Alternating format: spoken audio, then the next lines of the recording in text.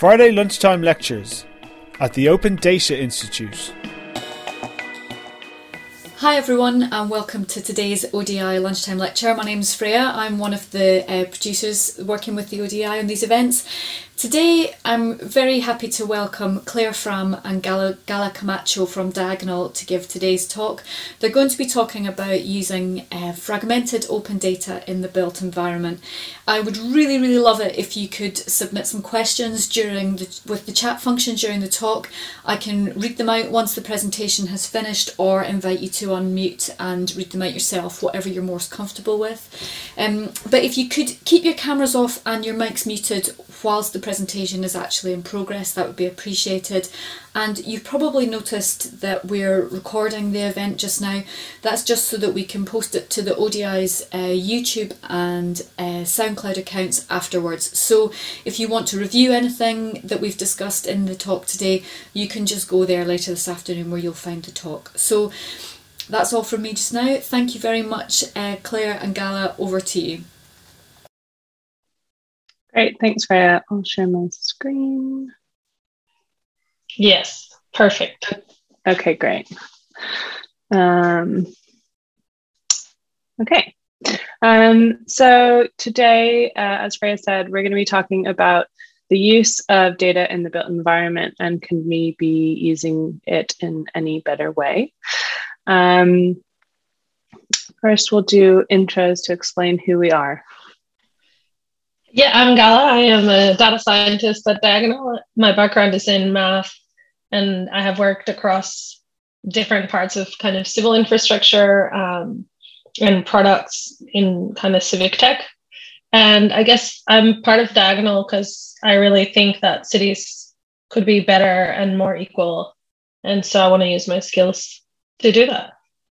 On to you, Claire. Great. I'm Claire, product manager and part of the founding team of Diagonal, along with Gala and Andrew and Simona, who are not speaking today, but maybe on the call. And I have a background in information science, and I've been working on R&D projects in the built environment and the transport planning space for the past few years. And I'm really interested in how we use open data and inclusive technologies for urban design. And we're thrilled to speak with you today. So thank you for taking some time to talk with us. I'm going to give you a little bit more background about what Diagonal is, who we are, before we jump into the challenge that we want to discuss today.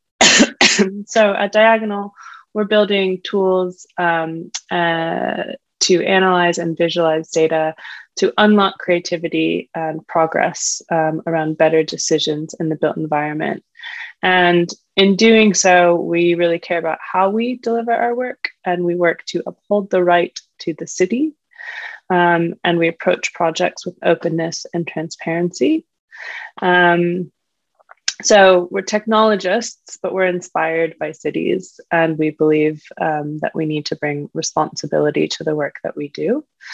And towards that, a little bit more about us is that we're a steward-owned company. And so that means we have a guardian chair that locks control within the company, and it legally binds us to be transparent about our work, the purpose of our projects, our funding, and that we uphold the Universal Declaration of Human Rights. Happy to talk more about that, but just wanted to drop it in here as well. But today we want to talk about the challenge of how do we affect change in the built environment, and how do we make use of the data that we have in the built environment. The conversation that we're having today, we're kind of setting out in 4 parts. So first, we will set out our understanding of the world today and the premise that actually we have a lot of open data. Then we'll talk about the challenges that we see in this space, making use of the data that we have. Then we'll go on to how we're approaching that challenge and describe some case studies to make that tangible. and then everything else. So technology, we think, is one part of affecting change, but we recognize that it is only a small part. So the initial premise, there is a lot of data that describes the built environment. There's traditional sources like census data, there's OpenStreetMap, which many people are familiar with. There's a lot of newer data sources about mobility, micromobility, live traffic counters, ridership. Cities and public authorities, as well as citizens, are making more data available through open data portals using common standards and APIs to publish data. So we think that there actually is a lot of data about the built environment that exists, and more is being added all the time. So why don't we all have, a perfect digital twin, kind of trigger warning, sorry, if we have so much data available to us already. And we think that one of the reasons why we're not able to make the most of open data is because connecting all of that data together in a meaningful way is just hard. It's hard because there are inconsistent relationships. So the census may release data in one boundary area type. Your transport authority may use a different boundary type. Connecting those can just be time consuming. There's differences in data types. So what I mean is you've got roads that you need to somehow connect to buildings. You've got transit schedules that need to be connected back to networks. There's just a lot of data that might not fully connect up with each other the way that we see, real transport, city systems, land use systems actually exist in the real world. And that when you start to add all these pieces together, you end up with something that can be really heavy, a really big, we're talking big data here. So for anybody playing, buzzword bingo, we've got digital twin and we've got big data. You can check that off your board. But okay, so let's zoom out a little bit. Do we care about connecting all these data sources up together? So what? And at Diagonal, we think that it would be really helpful if we were able to connect these sources up so that we could understand city systems, right? So what if we were able to better analyze and understand, for example, health outcomes related to environmental factors? So health consequences related to exposure of poor air quality. That right there involves understanding of a few different city systems together in the built environment, but also your community kind of demographic information about health. And some of that can be quite sensitive as well. What if we could use citizen sensors to inform policy? There are a whole bunch of reasons why citizen sensors right now may not be used to their fullest potential. And we think that some of the kind of initial steps around assessing kind of context for sensors could be addressed differently. And another example of city systems that we think would be helpful to understand are things around, 15-minute cities. So in the built environment, there's a very popular understanding of the benefits of having multiple kind of a basket of amenity types available to individuals within a 15-minute walking radius, maybe 30-minute walking radius, 30-minute city, because access to those sorts of amenities might lead to better outcomes, right? Access to good jobs means better outcomes around employment, access to good healthcare, better health outcomes, education, and so on.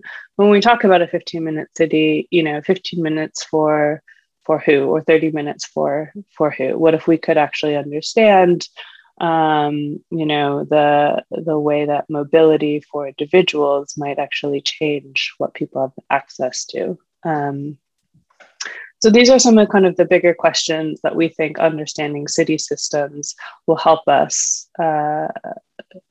address. And just kind of a few examples. And so what are we doing in this space? So if that's the challenge, and that's why we think it's important to make use of open data in these spaces and reach the potential, what are we doing about it? So we at Diagonal are building new tools. We know that the world is not made up of individual layers, which is the way lots of traditional geographic and geospatial information systems typically represent the world. Rather, the world is connected. It's a bunch of interconnected systems. So we're building a data model from the ground up that we think looks more like the world. And I'm going to now walk through what this looks like technically in some detail, and then we'll zoom out again, so not to worry. So we're building a semantic model of the world, and that means we have a single connected model of data that represents the world, and that connects roads to buildings. Transport schedule data can be connected to networks. And buildings can hold properties related to things like administrative boundaries and so on. So that's kind of part of our core principle in our technology. But then we are making the most of this connected model of the world and have designed it in a way that we can ask questions in a more intuitive way and get answers faster. So the actual structure of our connected world model is highly memory efficient, and it enables geographic search and network traversal using parallel processing methods in ways that traditional GISs don't. And lastly, the interface with this data model follows common patterns. So we're backed by cloud compute, and we can expand also the way that we interface with our world model based on need. So that's kind of some description of the technical underpinning of what we're building. But as I said, we're going to zoom out again, and I'll hand it over to Gala, who's going to share some examples about what have I been talking about. Thanks, Claire. Yeah, so I guess part of our building of new tools has been to use them ourselves to, kind of understand, like, are these actually useful? Is this actually what we should be doing? But also to be able to kind of highlight what is important and how it changes the game a bit. So can you go to the next slide, Claire, please? Okay, so we started with the 15-minute city, if nothing else, because that is like such a common undertaking that lots of different local governments are doing, not just here, but across the world. So I guess just going to run really quickly through what this picture on the right is saying, and the current process, which is you have some data about the city. In particular, we were looking at kind of the buildings around the city and then restaurants. And so you have this data that tells you where restaurants are. And you want to understand, well, where are the hotspots of these restaurants? Where are they missing? And so if, you could do the same thing for health, or you could do the same thing for education. But, we chose restaurants to start just playing around with this problem. And so this starts with some data that you start with. You then go into the computation, which is take every single building that you see here or in an entire city, and then see how many restaurants can it reach if it walks 1 kilometer. And then you get these results. And so the way this usually works, maybe in a local council, is that they define these amenities they want to look for. Then the GIS team or maybe an external party goes and does this computation, which tends to take a very long time, even days, one could say, and then reports back the results. And then, like, I don't know, policy changes or decisions about, what they're going to build or not build. And so I guess what we're arguing is like, well, could this be better? And we argue, yes, it can definitely be done better. And in particular, it doesn't have to be so siloed. It doesn't have to be so compartmentalized. It doesn't have to be like, define this thing and then go compute it and then now make decisions. Actually, what it could be is it could be a loop. And one of the things you need in order for that loop to even be feasible is speed. And so, different from other GIS systems, we can, if we want to do this computation where we want to understand if for every single building in London, if people walk out of their front door, how many restaurants can they reach in this 1 kilometer? If we can compute that in, let's say, 15 to 20 minutes, then, well, what does that do for us? And actually, it unlocks a lot, because now, well, you could, for example, redefine your definition. You could maybe do that in a community consultation, where usually you would enter a room, get them to define what things they want to access, and then go and compute it and then present results. You could actually do it in the room. You could actually in the morning define, in the mid-morning be seeing the results, and then in the early afternoon be redefining those places, because actually once people got to investigate the results that came out, they actually realized that they maybe want to change some bits or make them kind of meet their needs a little bit better. And so this speed ability, this ability to have speed, gives you so much power into making this process interactive and bringing people on board that are usually not part of the process. And so kind of in that, we have the ability to interrogate.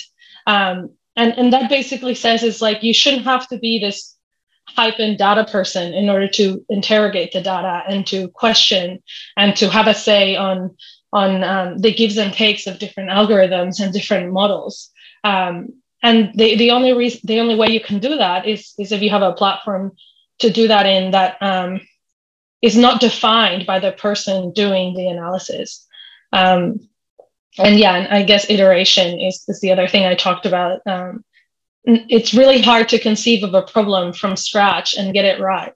And so if you do not have the right technology to let you make mistakes and come around, then you kind of run the risk of your entire definition of the problem, being wrong and then having no way to backtrack. And I think we've seen that in a lot of different parts of city making, where decisions were taken and then there's no way to go back because the analysis was already done.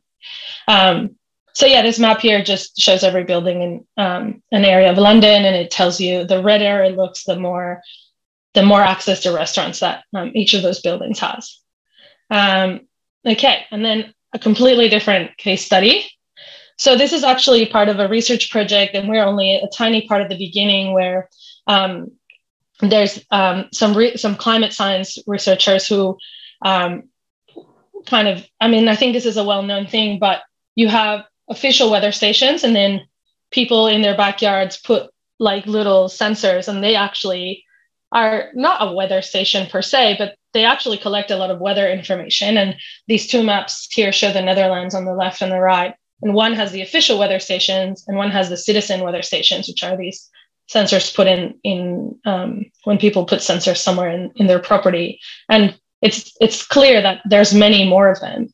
And because there's many more of them, then if you use them to predict weather, it would be very, very useful because you would have much better weather prediction in your models. But one of the things they need to know, because different from official weather stations that are made in a very particular way, where there's nothing around them, citizen weather stations can be amongst buildings. And so one of the pieces of information that they need in their model is, well, what are the buildings around this sensor that are obstructing it? And so on the right here, you actually see what we created, which we're creating still, which are different kind of obstruction profiles, where if it looks really orange, it means it's very unobstructed. And if it just looks like a tiny little polygon, then it's probably very obstructed.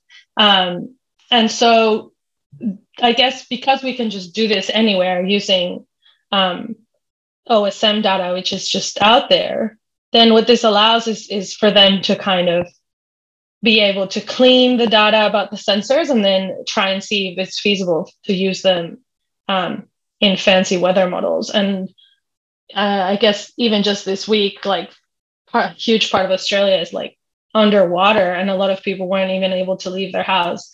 And one of the reasons that happens is because weather models just are not reactive as quick as we need them to be. And so being able to do something like this could actually be, really impactful to places that are being highly affected by climate change. And, we can do all of this stuff just with open data if we have the right tooling. So these are two things we've done recently, and I guess they show the power of having the right tooling for the job. Next slide, Claire, please. Yeah, so we talk about tooling, but ultimately, that's only a tiny, tiny part. And I think that important for us is that we stop just kind of talking about technology as the thing that is going to give us the answer, but rather the tool as part of a tool set that is going to help give better answers and better fixes and almost, better innovation. And so I think that the thing we want to talk about is like, can tools allow for more space to explore other parts of the challenge? And we think the answer is yes. Like if we don't have to be thinking about the technological challenge, we actually create a lot of space to talk about maybe much more important things. And we can ask way bigger questions. So next slide, Claire. Yeah, so I think the question we put out to you is like, what else could you do? As a data scientist, there's lots of things that I haven't been able to do simply because I've had to work, I wouldn't say alone, but maybe within the team of data scientists. And I haven't had the right tooling to interact with all the subject matter experts in the detail that I want. And so if I did, which is what we're trying to do and are getting there, then like, what better things could I do? And I think, in my opinion, a lot. So yeah, and maybe I'll pass on to you, Claire, to discuss this question too. Great, yeah. So I guess we'll open it out now and hopefully have a little discussion with the folks on the call to hear a little bit more about what you guys think. We've set out our understanding of the world, what we think one of the challenges is around missing the right tools to make use of the open data, how we're approaching the solution while recognizing that technology is only one small part. And so we would like to hear what you think around what's holding you back from using more open data, and what do you think the future of open data is in shaping the urban forum? And also, what do you think the role of technology should be in the future of shaping our cities? That's everything from us. Thanks so much for letting us tell you a little bit about the work we've been doing. Thank you very much, Claire and Gala, for that talk. Please, as Claire's just said, feel free to just unmute yourself and chip in at this point, especially if you have any thoughts on what what's holding you back from using more open data? You can put something in the chat if you would rather not speak out, but just unmute yourself if you'd like to. Hiya, it's James. I work at the planning portals. We obviously deal with a lot of sort of online planning applications, sort of the front end of development management process in England. I think one of the things we look at is, when we want to provide more sort of location specificity to users when they're using our services, is that the data available is quite patchy. We integrate with a lot of individual sort of local authorities, and they all have sort of data locked away in their systems. So if they're doing a sort of project themselves or a service themselves, they are able to tap into this data. But again, at a national level, we find it sort of difficult to access that on a sort of a level playing field. So a user could go and put any location in and know they're sort of getting the same sort of quality and quantity of information sort of provided at any given point. I guess the solution there would be some sort of standardized or government mandated provision of this information at a national level, or through a standard API or data standard schema, etc. But obviously, yeah, it's tricky. That we've definitely been in some of the kind of questions we've been looking at, running into challenges where data might be held by different, for example, local authorities in kind of different formats that I'm thinking of planning data and brownfield data specifically. There might be a description of what that data should look like, but actually it's pretty loose, and that can be challenging. And a lot of traditional I guess ways that GIS systems have been designed is, they were desktop, and now everything is migrating to the cloud. And so there's kind of a challenge in the lag, the lag time between getting data on off of people's like local computers into a way that can be shared. One of the motivations, I think, for us to build this semantic connected model of the world is that we think that there are, better ways to share and connect up data, that the intent is for it to be open, but maybe people don't know quite how to execute on that. I don't know if you want to add anything to that, Gala, or Andrew, I think, is on the call as well. Yeah, I think maybe the thing I would add is like, where we are now, it doesn't have to be where we are later. And so I think there's like bandwagons we can jump on and like become part of. And so, for example, like, is there areas in, for example, OpenStreetMap that aren't well mapped? The answer is absolutely yes. But if you want good data, you're going to spend a bunch of money buying it, but maybe a different way to think about it that is more sustainable, and potentially, at least I believe, in the city making space, maybe better, is you could also maybe twist the direction and expend a bunch of time mapping it, and then other people will map it. And I mean, that's how the open source bandwagon works. And the point is, you kind of need to make that call, knowing that that means some other things are going to go not as great as you would expect if you bought the data.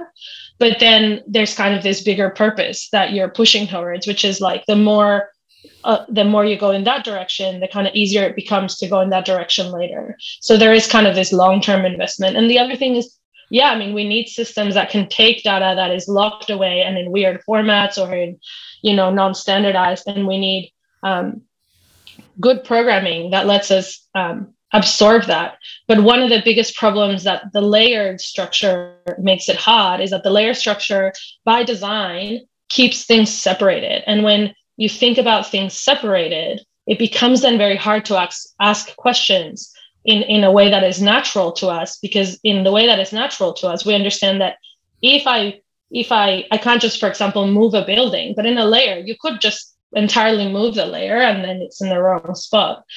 When things are connected in your data models, then you can ask the question in the way that is a bit kind of more natural to you. And so taking the time and effort to bring that data into this semantic model, it's definitely time consuming and energy consuming. But once you do that, you can ask the better questions. And so maybe it's just about what time frame you're thinking about in the decisions you're taking. And I think it's painful either way.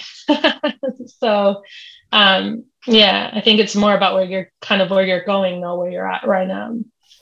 Yeah, I love the concept of moving beyond the layers. I mean, I guess by definition, even in terms of a user interface, as soon as you've got one layer on top of another, then one's obfuscated, right? So that ability for to sort of drill down beyond that, different ways of presenting it, just in terms of a user interface, let alone in terms of anything else, it really does open up a lot of potential. I guess the other side of it, in terms of talking about sort of those location specificities, we obviously use national data sets for that, but then a lot of those are point based. So where you're looking at, for example, a building or a development, you might get a grid reference point that defines where that is, but it doesn't define sort of the extent of that building at how it exists, sort of in the real world. So where do the actual boundaries of the site or the building lie? What are they adjacent to? And that's something, again, that a lot of individual authorities or individual organisations will have in their own gazetteers, but isn't easily accessible at a national level, just to, infer the sort of relational data between that building and what its surroundings are. Yeah, that's something that we've been spending some time kind of trying to resolve, even within OSM itself. Some buildings will be marked like in terms of like their use with a point, whereas others, like the whole building boundaries themselves, might be labeled. I don't know if you want to speak to that.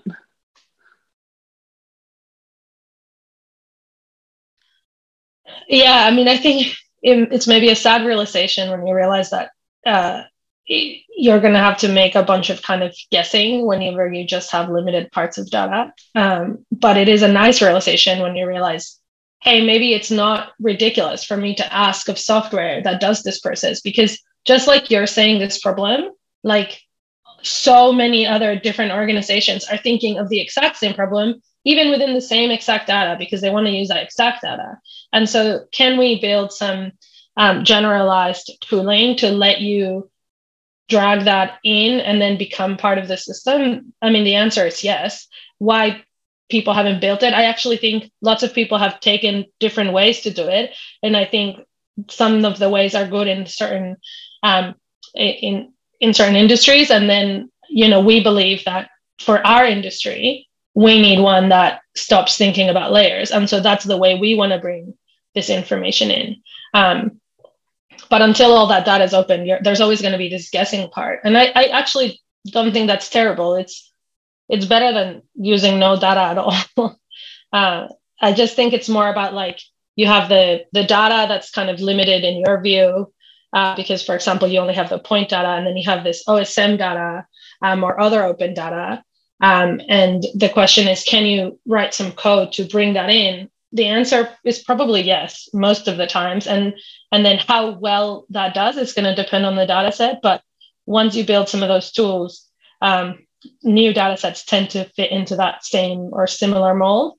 And then the better question is, once you did bring it in, if you have a good data model and good tooling, like what questions can you ask that you couldn't ask before? And I think loads, and really great ones that lead to better city making is what I believe.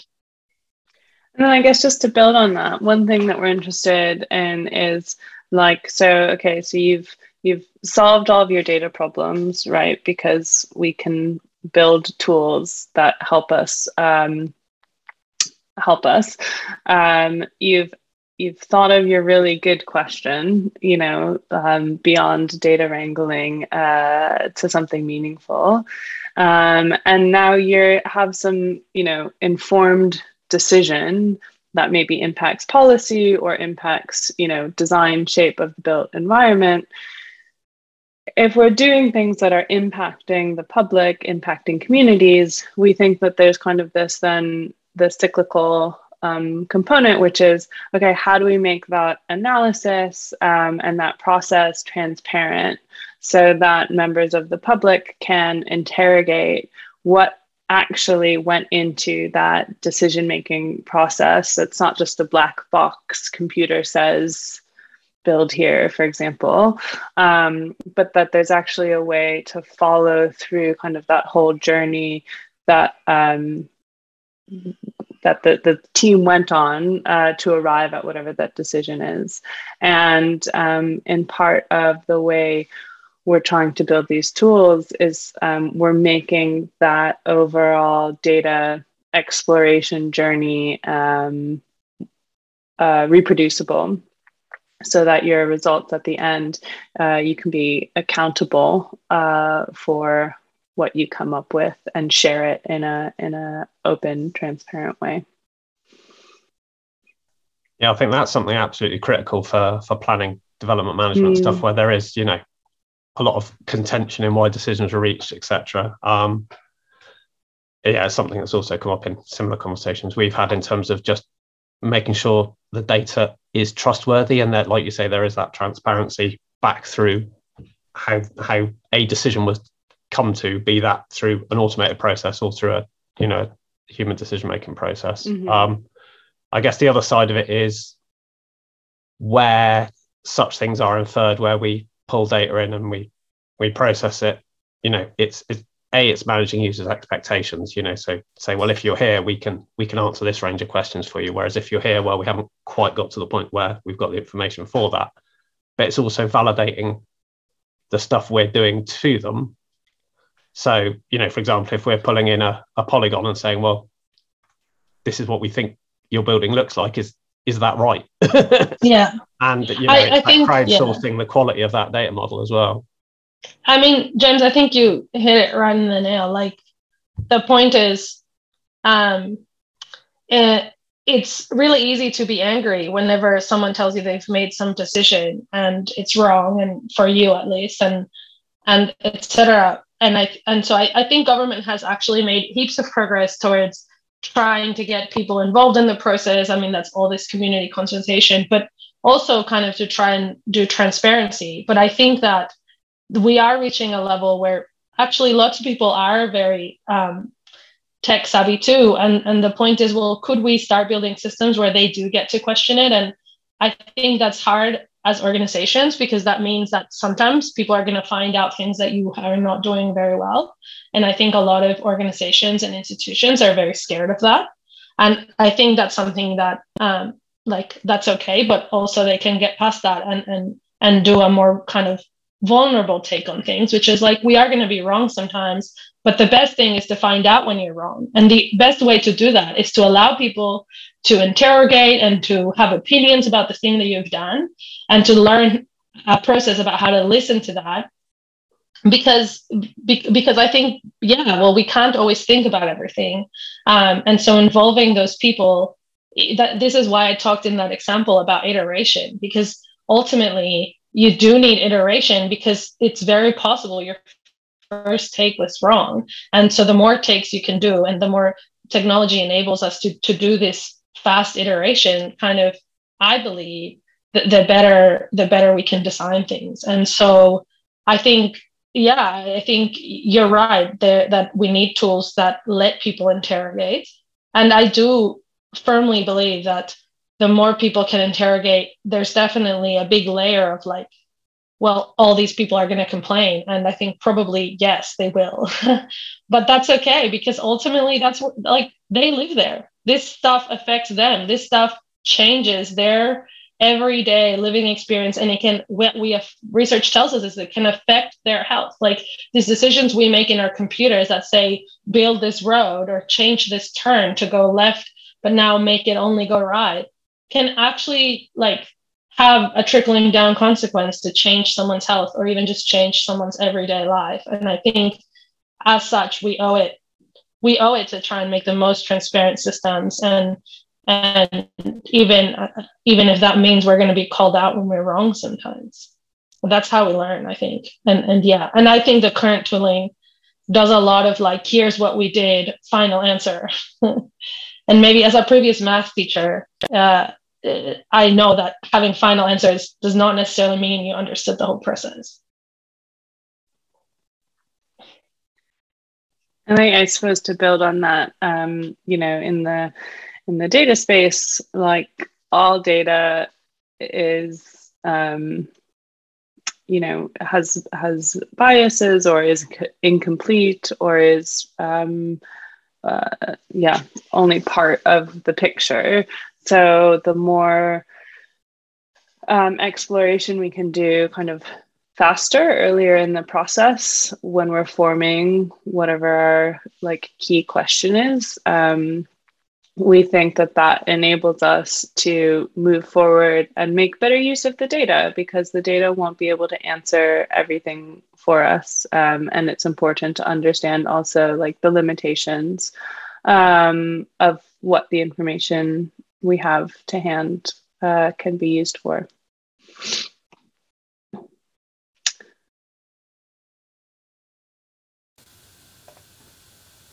Well, thank you, Claire and Gala. That was really interesting. Has anyone got any final comments or questions before we wrap up? If anything that we've said today like strikes a chord with anybody in terms of maybe you're working on challenges in the built environment, wrestling with data, or you just want to understand a little bit more about like actually what are we doing, we would be delighted to work with you guys. So I'll drop them an email in the chat, and don't hesitate to get in touch. Thanks. And like I said earlier, this recording will be up on the ODI's YouTube channel probably by late this afternoon. So if you want to review anything, then you can always go back and look at it. And thanks, Claire. I see you've just put your email in the chat. Well, I just need to say thank you very much to you both for your time today, and thanks to people who've joined us as well. We've got another lunchtime lecture on the last Friday of this month in March. So just take a look on the ODI website and you can find more information about that. I'll stop the recording now, and thanks very much. Thanks for having us. Great. Thank you very much. You've been listening to a Friday lunchtime lecture brought to you by the Open Data Institute.